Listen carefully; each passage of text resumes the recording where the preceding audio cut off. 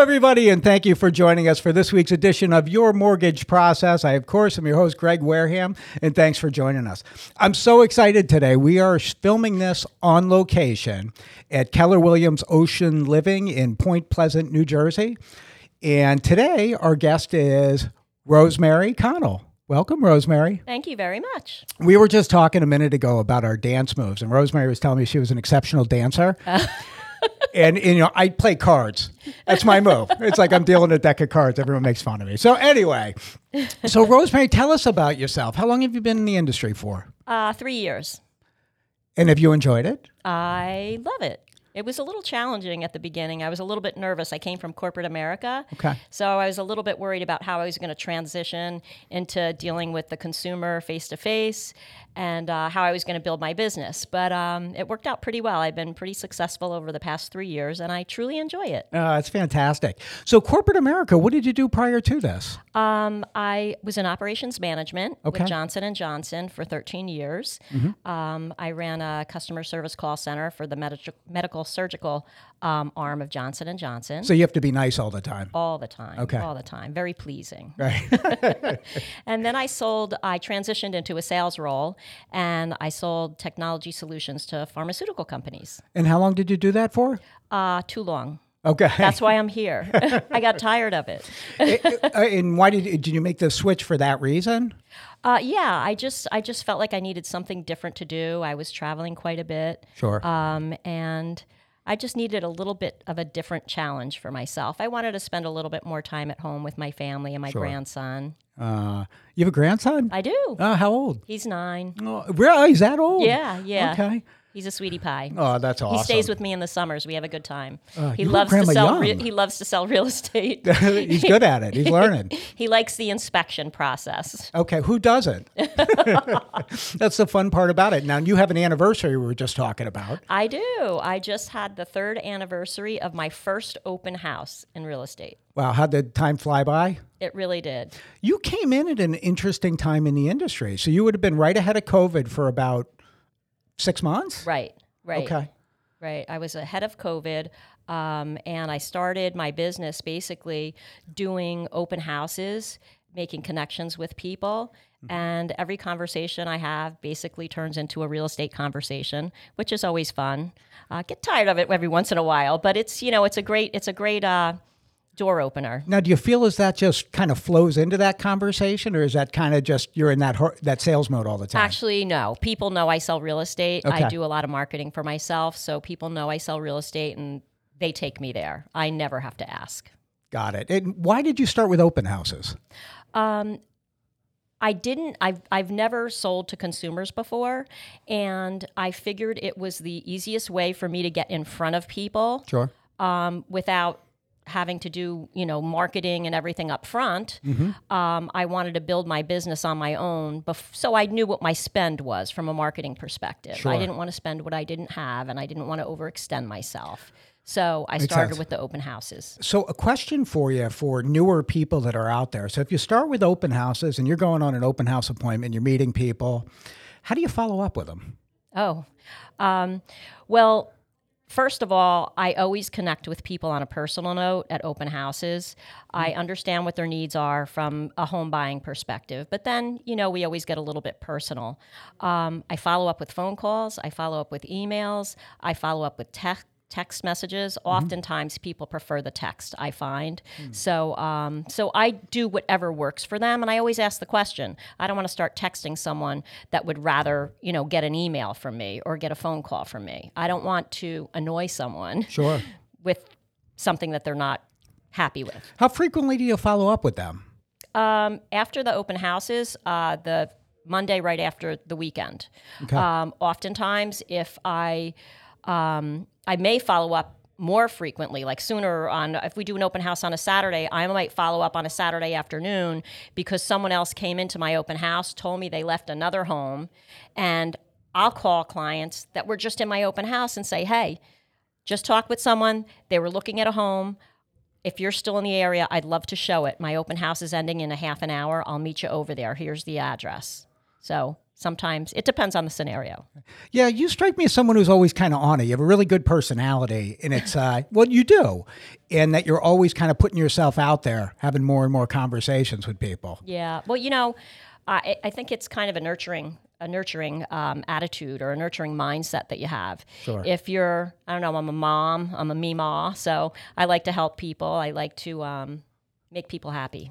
How'd you end up with Meemaw and not Grandma or not Nana? I have no idea. Okay. I was doing Grandma because we had mamums and nanas in my home, in my family. So I was doing Grandma because I didn't want to be the same as my sisters and my mother. And Lucas just started calling me Meemaw. And then all of a sudden, there it was on Big Bang Theory. I'm like, there's such a thing. You thought you invented it. Yeah, I was excited. Hey, I have a question for you about making a transition from corporate America to retail, right? Consumer retail. What do you find the biggest difference in that, selling corporately versus to the consumer directly? Corporate America, you pretty much know your audience, and you learn about the teams of people that you want to address, and you research them. Sure. And you research them through LinkedIn, and then you build their corporate teams. So you identify the specific people that you want to target. You know who they are, and you understand what their roles are, and then you go in and you identify the problems that they need to solve. Now, I'm selling real estate, so I'm doing it on a much smaller scale. It's more of a personal scale. I basically do the same thing. I just scale it down, and I focus on the individual instead of the large project or the large project team. I just focus on the individual and the family needs. That's fantastic because it really makes it scalable for you, right? You're used to doing it in that fashion, corporate American. I love what you're saying there because it's about researching who you're going to go after. You build the teams, you're doing all that stuff on LinkedIn, and then being able to take that model and tweak it to be direct to the consumer from a questioning standpoint, right? And going deep with them. That's great. It's funny when I work with folks from corporate America, I always try to be very organized with them, so I create spreadsheets for our day and the houses we're going to see. And I didn't notice. Instead of giving them, the MLS page, the listing, I take all the homes and I put them in a spreadsheet so that they could see everything at a glance and compare everything. And some people are just like, whoa. So Rosemary sent me an email last week and sent me the spreadsheet to go through it. I mean, this thing is detailed. We're talking sales costs. You have everything but depreciation in there. Very detailed. Hey, but you were great because I was able to work with you to say, hey, this is what I put together for my client, and I really want to talk through it with you and make sure that everything is sound and makes sense and I'm thinking the right way. Should I twist my hat a little bit? Is there something else that I'm missing? Yeah. And it was a great conversation. So definitely. It's all about teamwork. Oh, my pleasure. So what are you seeing in the marketplace right now? Seeing the buyer pool go down. Okay. I'm also seeing prices still a little bit escalated and buyers wondering why their homes aren't selling. Sure.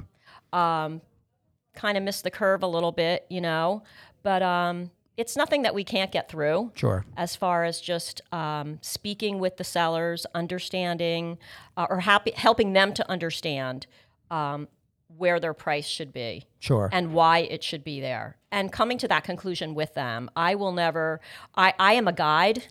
I don't tell people what they should list their homes for. I provide them with as much intelligence as possible so that they can become comfortable with determining what their asking price Yeah, just the be. Complete education associated with it. That's great. I mean, we were talking earlier, Rosemary and I were in a meeting earlier today, and you do see the market, it's changing. I mean, interest rates are obviously up. Federal Reserve's meeting again this week.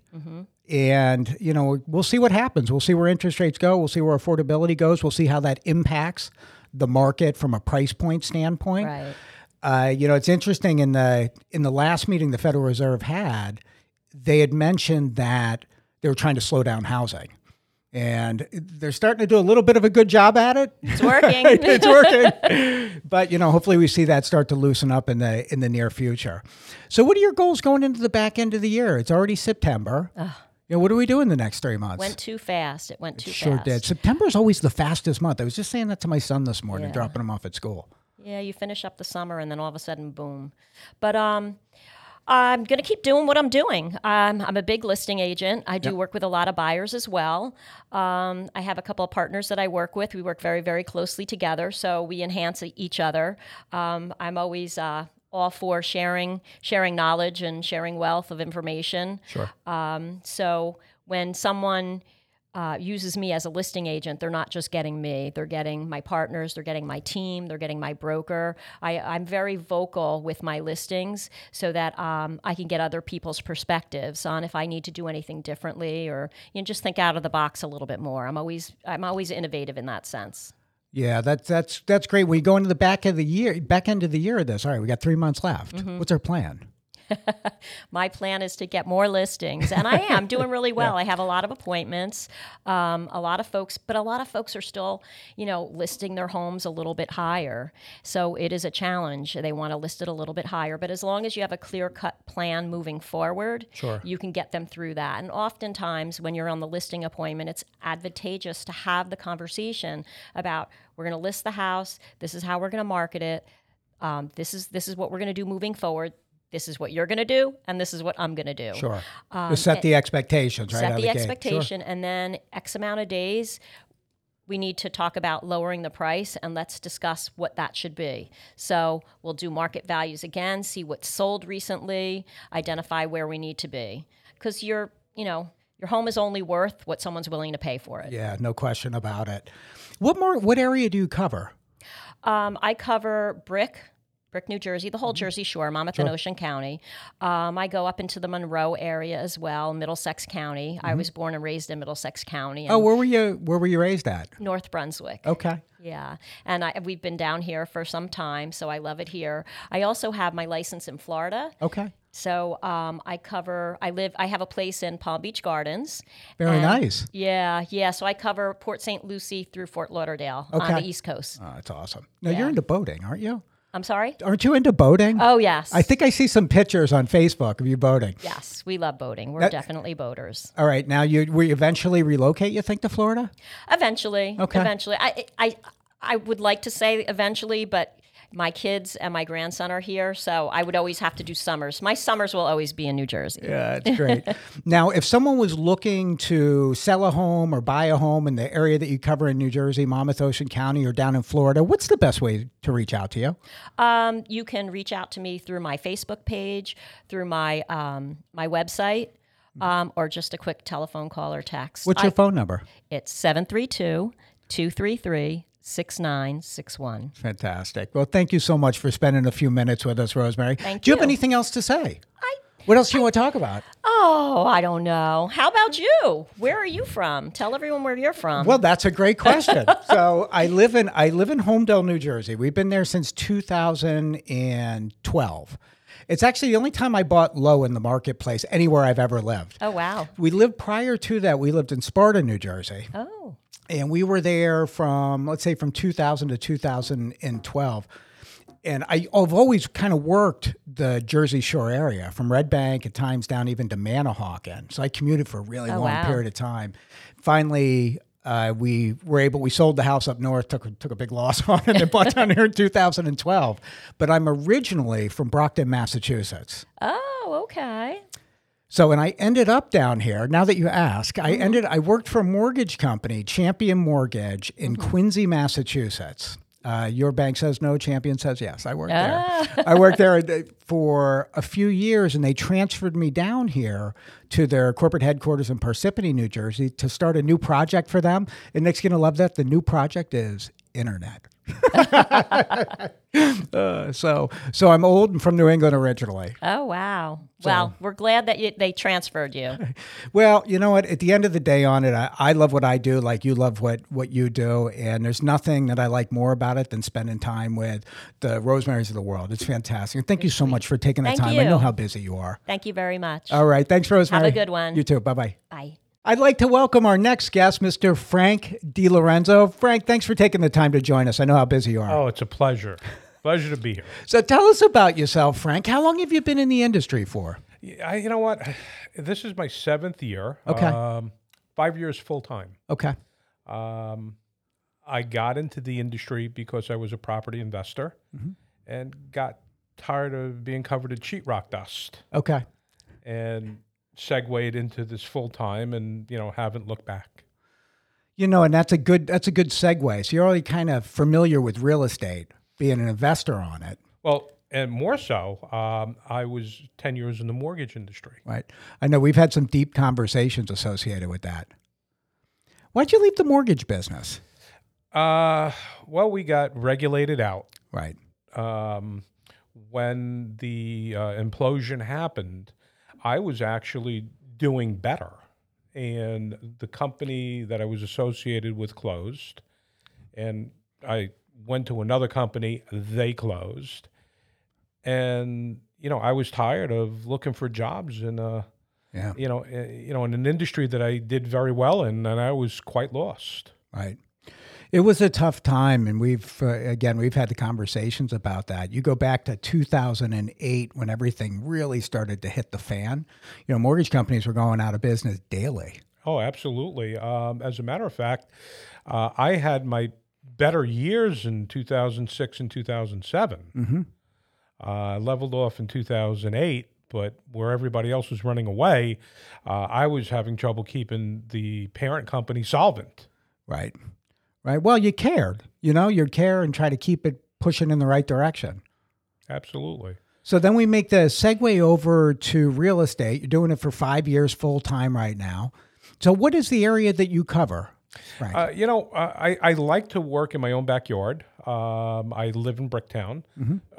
So I prefer not much further than Forked River and not much further up than Wall Township and east of 195. Okay.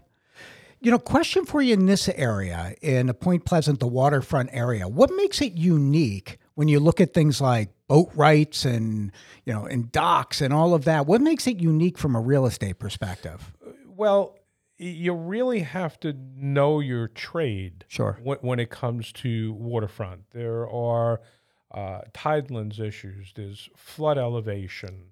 There are so many things that are unique to waterfront property. I've lived on the water since 1983 down here. Okay. And so, it definitely gave me a leg up. I understand. I went through Sandy. I know what these sellers are going through today. And also with buyers, what to look for. Something simple like just picture the street. Right. Right. Now, when you say, right, because you got to deal with all the water issues. You have to deal, that doesn't go away. And, sometimes your position on the block will, just decide if it's a good idea to buy there or not. That's why it's critical, especially in this marketplace. You have to work with a local person that understands the market. And for you, you've lived here on the water since 1983. So you know it personally and professionally. Absolutely. And, you also have to surround yourself with the right team. Right. You have to have the surveyor that understands. You have to have the attorney that understands. My go-to waterfront attorney lives in the community. Right. He went through Sandy. He just knows. There could be better attorneys out there, but this guy walks the walk, and that's so important. So how did you see things change after Sandy? On a on a business level, right. We took quite a hit. Right. So the waterfront market took a double hit. First off, from the implosion of housing back in 2009, 2008. Sure. And then again in 2012, it's not uncommon to lose $250,000 overnight in equity. Wow. And that's what happened to me. Up until 2 years ago, we haven't reached the 2007 highs. Right. It took that long. So when we look at the demand, obviously went down after the crash of 2008. Then Sandy hits, and overnight you lose $250,000 in equity. That's correct. That's correct. And, you don't think you're ever going to go out. You have to deal with, am I going to elevate? Am I not going to elevate? When I made the decision to do it, I was a firm believer that if a property was not elevated, it was unsaleable. Right. And with the pandemic and the demand for second homes that we had due to interest rates and people wanting to get out, suddenly it really didn't matter. Right. But we stood more of the cautious side. So, Frank, when you look at elevation, I know that the elevation has bearing on what type of flood insurance that you need. It could also have bearing on whether or not you can get a mortgage on the property in some areas. What's the idea elevation? And I know it changes town by town, but what are we really looking at? 13 feet? Well, again, it will literally change street by street. Okay. An example where my personal home is a 9-foot elevation. There's a canal, which we call lagoons locally, and the person across from me sharing the same canal is an 8-foot elevation. Now, I can literally throw a penny and hit the guy's house. Right. But the way the flood maps are, it's okay for him to be a foot below me. Okay. And when we say flood map, we're looking at like the FEMA flood map, right? FEMA flood maps. The ideal, to answer your question though, the ideal situation is to be 2 feet over whatever your individual number is, where you'll be safe from future adjustments. You'll be safe, as far as flood insurance and what have you. So 2 foot over is a good barometer. We did 3 when we elevated. Okay. That's a nugget of information for people that are purchasing in a flood zone and you want to look at your elevation. 2 feet's idea, because then you can gauge or hedge against future adjustments. That's correct. I mean, we still don't know right now if what they predicted is going to be inked in as permanent. Sure. These were projections, but you just never know. And how frequently do you see that flood map change? I believe the last time was 83. Okay. So it's typically not something that'll happen every January, but there's no written rule. Another bad storm, another bad hit where FEMA finds that they're not in a good situation could trigger it. Right. I mean, same house, as an example, prior to December of 2012, my house sat 2 feet above the elevation. After Sandy and they reshuffled the cards, same house, same foundation was now a foot below. So they literally changed it 3 feet. So not only you get to hit the value after Sandy, but also the cost associated with raising the house higher. Absolutely. Now, there were a lot of grant money that was out there and very, very difficult to deal with. We were fortunate where we did get some help, but at the end of the day, it was 50 cents on a dollar. Wow. And I'd say from a flood insurance standpoint, so everyone's aware out there, if you have a mortgage on a property, you have to have flood insurance. If it's a conventional loan, you can get FEMA flood insurance or you can get private flood insurance. If it's an FHA loan, has to be FEMA flood insurance. And at times you can find the FEMA flood insurance is more expensive than the private flood insurance. I'm not well versed in that, I have to tell you. That's why we make a good team, Frank. I see that. I really don't know enough about private flood insurance to make a difference. I would imagine, and correct me if I'm wrong, that would tie in when you want more than $250,000 worth. Well, no, it's actually, if you have any mortgage on it, you have to have flood insurance. The $250,000 is the minimum maximum that you can get with FEMA. No, I'm wondering if after that $250,000, if you request more, that's where the private entities come in. Private entities can come in as well, or you can go direct to private entities for a conventional mortgage on the entire flood insurance. And generally you find it's a little less expensive for the private flood insurance. Interesting. So Frank, we're just going to take a quick break. Greg Wareham, Frank DiLorenzo, will be right back at you. So I wanted to thank today's sponsor, Cousins Seafood Clam Bar. They have 2 convenient locations, one located in Marlborough, New Jersey, right on South Main Street, and another newer location located in New Brunswick on Albany Street, right by the college. Now, Cousins Seafood Clam Bar was founded in 2016, and they pride themselves on serving the freshest and highest quality of foods while maintaining a fun and vibrant atmosphere for all their guests. I've been there before to the location of Marlborough. It's fantastic. Their menu consists of a wide variety of seafood dishes, as well as evolving into a steakhouse with high quality meats. They have a full range of items from the raw bar, oysters, clam, lobster, crab meat, king crab legs. I mean, they got everything there. And they have some amazing entrees with pastas, chicken entrees, porterhouse steak, and tomahawk platters. The tomahawk you got to check out. Again, I want to thank today's sponsor, Cousins Seafood Clam Bar, located in Marlborough, New Jersey and New Brunswick, New Jersey. So I have a question for you on tidelands. You'd mentioned tidelands, and I don't think people even know what it is unless they're in the area. What are tidelands? Tidelands, basically, who owns what where. Okay. There are all kinds of different things, depending on the type of water. If you're open water or if you're in a lagoon. Right. There are 2 different sets of rules with those. My particular street has both. I'm waterfront on a canal. The houses across the street from me are waterfront open water, and there are 2 different sets of rules for both of them. And is it in reference to how much of it you own? It's a lot of different things. Okay.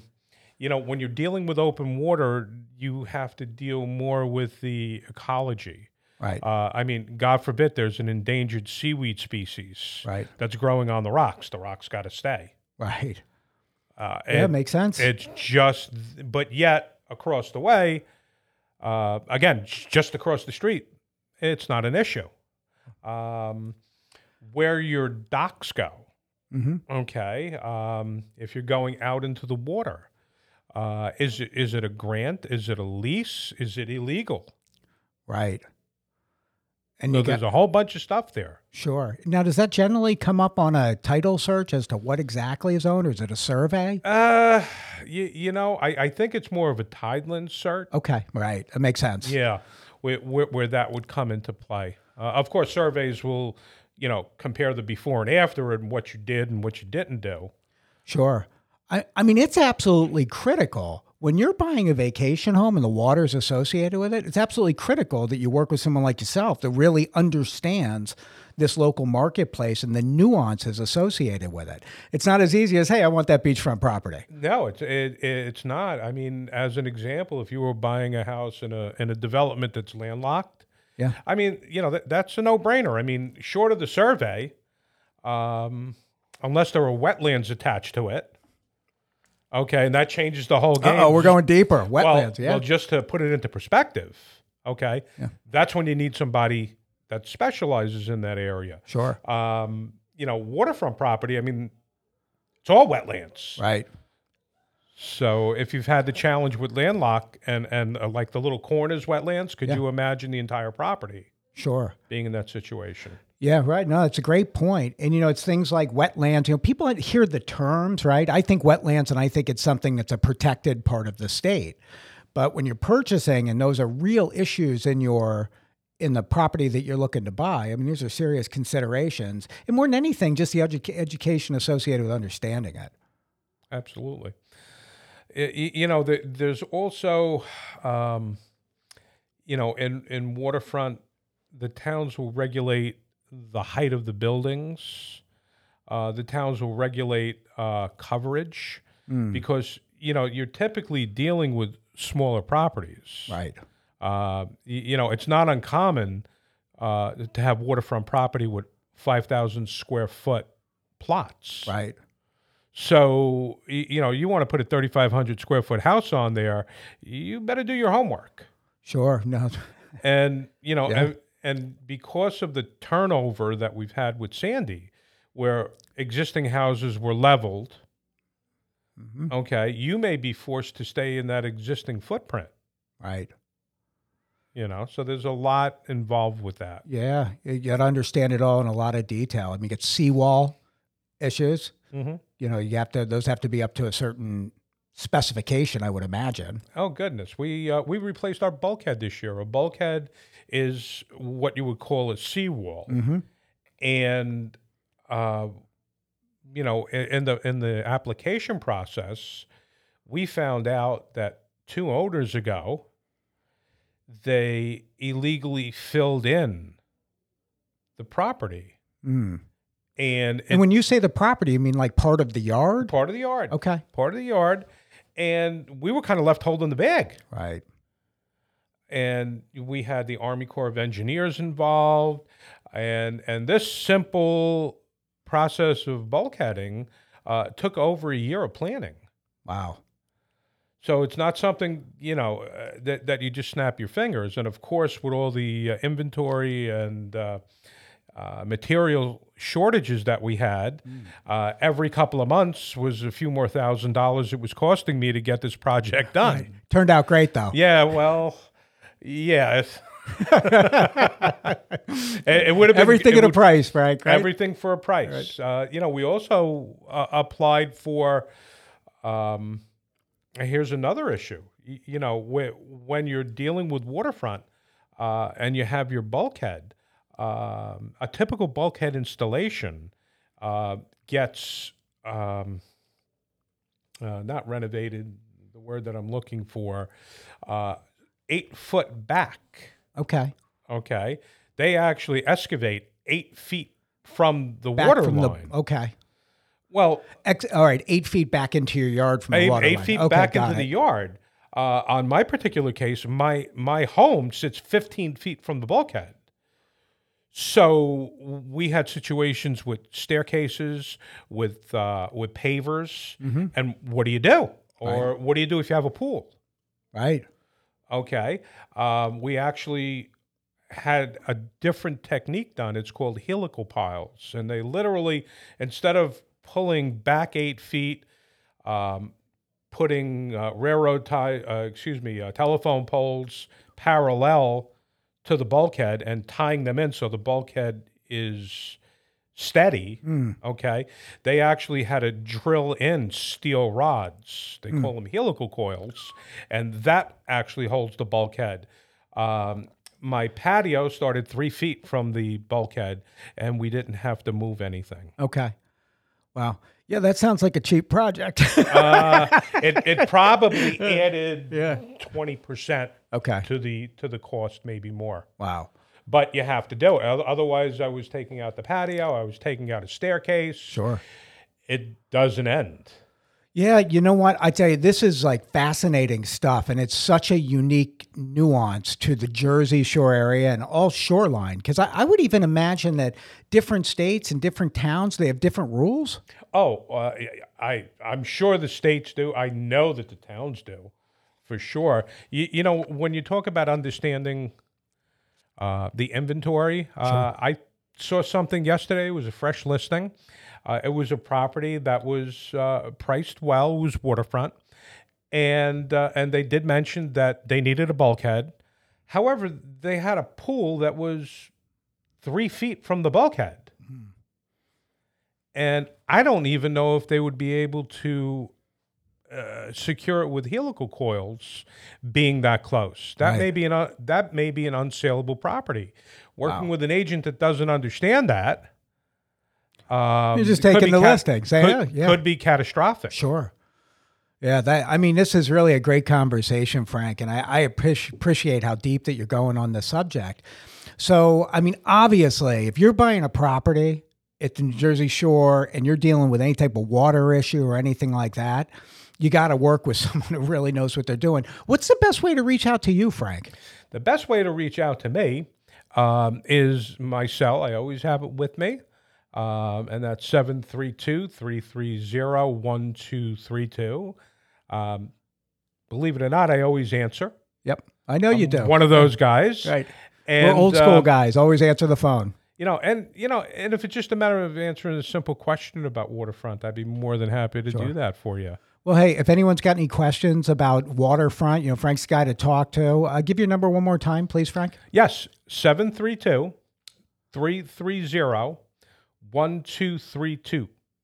All right. Across and back. Fantastic. And, maybe we'll do something in the future where we go even deeper on this and we pull a flood expert into it and some engineers into it so we can really get a really good grasp as to everything that we got to look at. I look forward to doing that. Thank you so much for having me today, Hey, Greg. I appreciate you taking the time, Frank. Have a wonderful day. All right. Thanks. You too, Frank.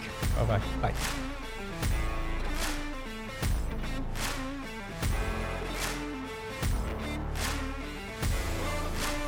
Thank you for tuning in to this week's edition of Your Mortgage Process, hosted by Greg Wareham, produced by Greg Wareham and Nick Pavese at The Social Rift, and executively produced by The Social Rift.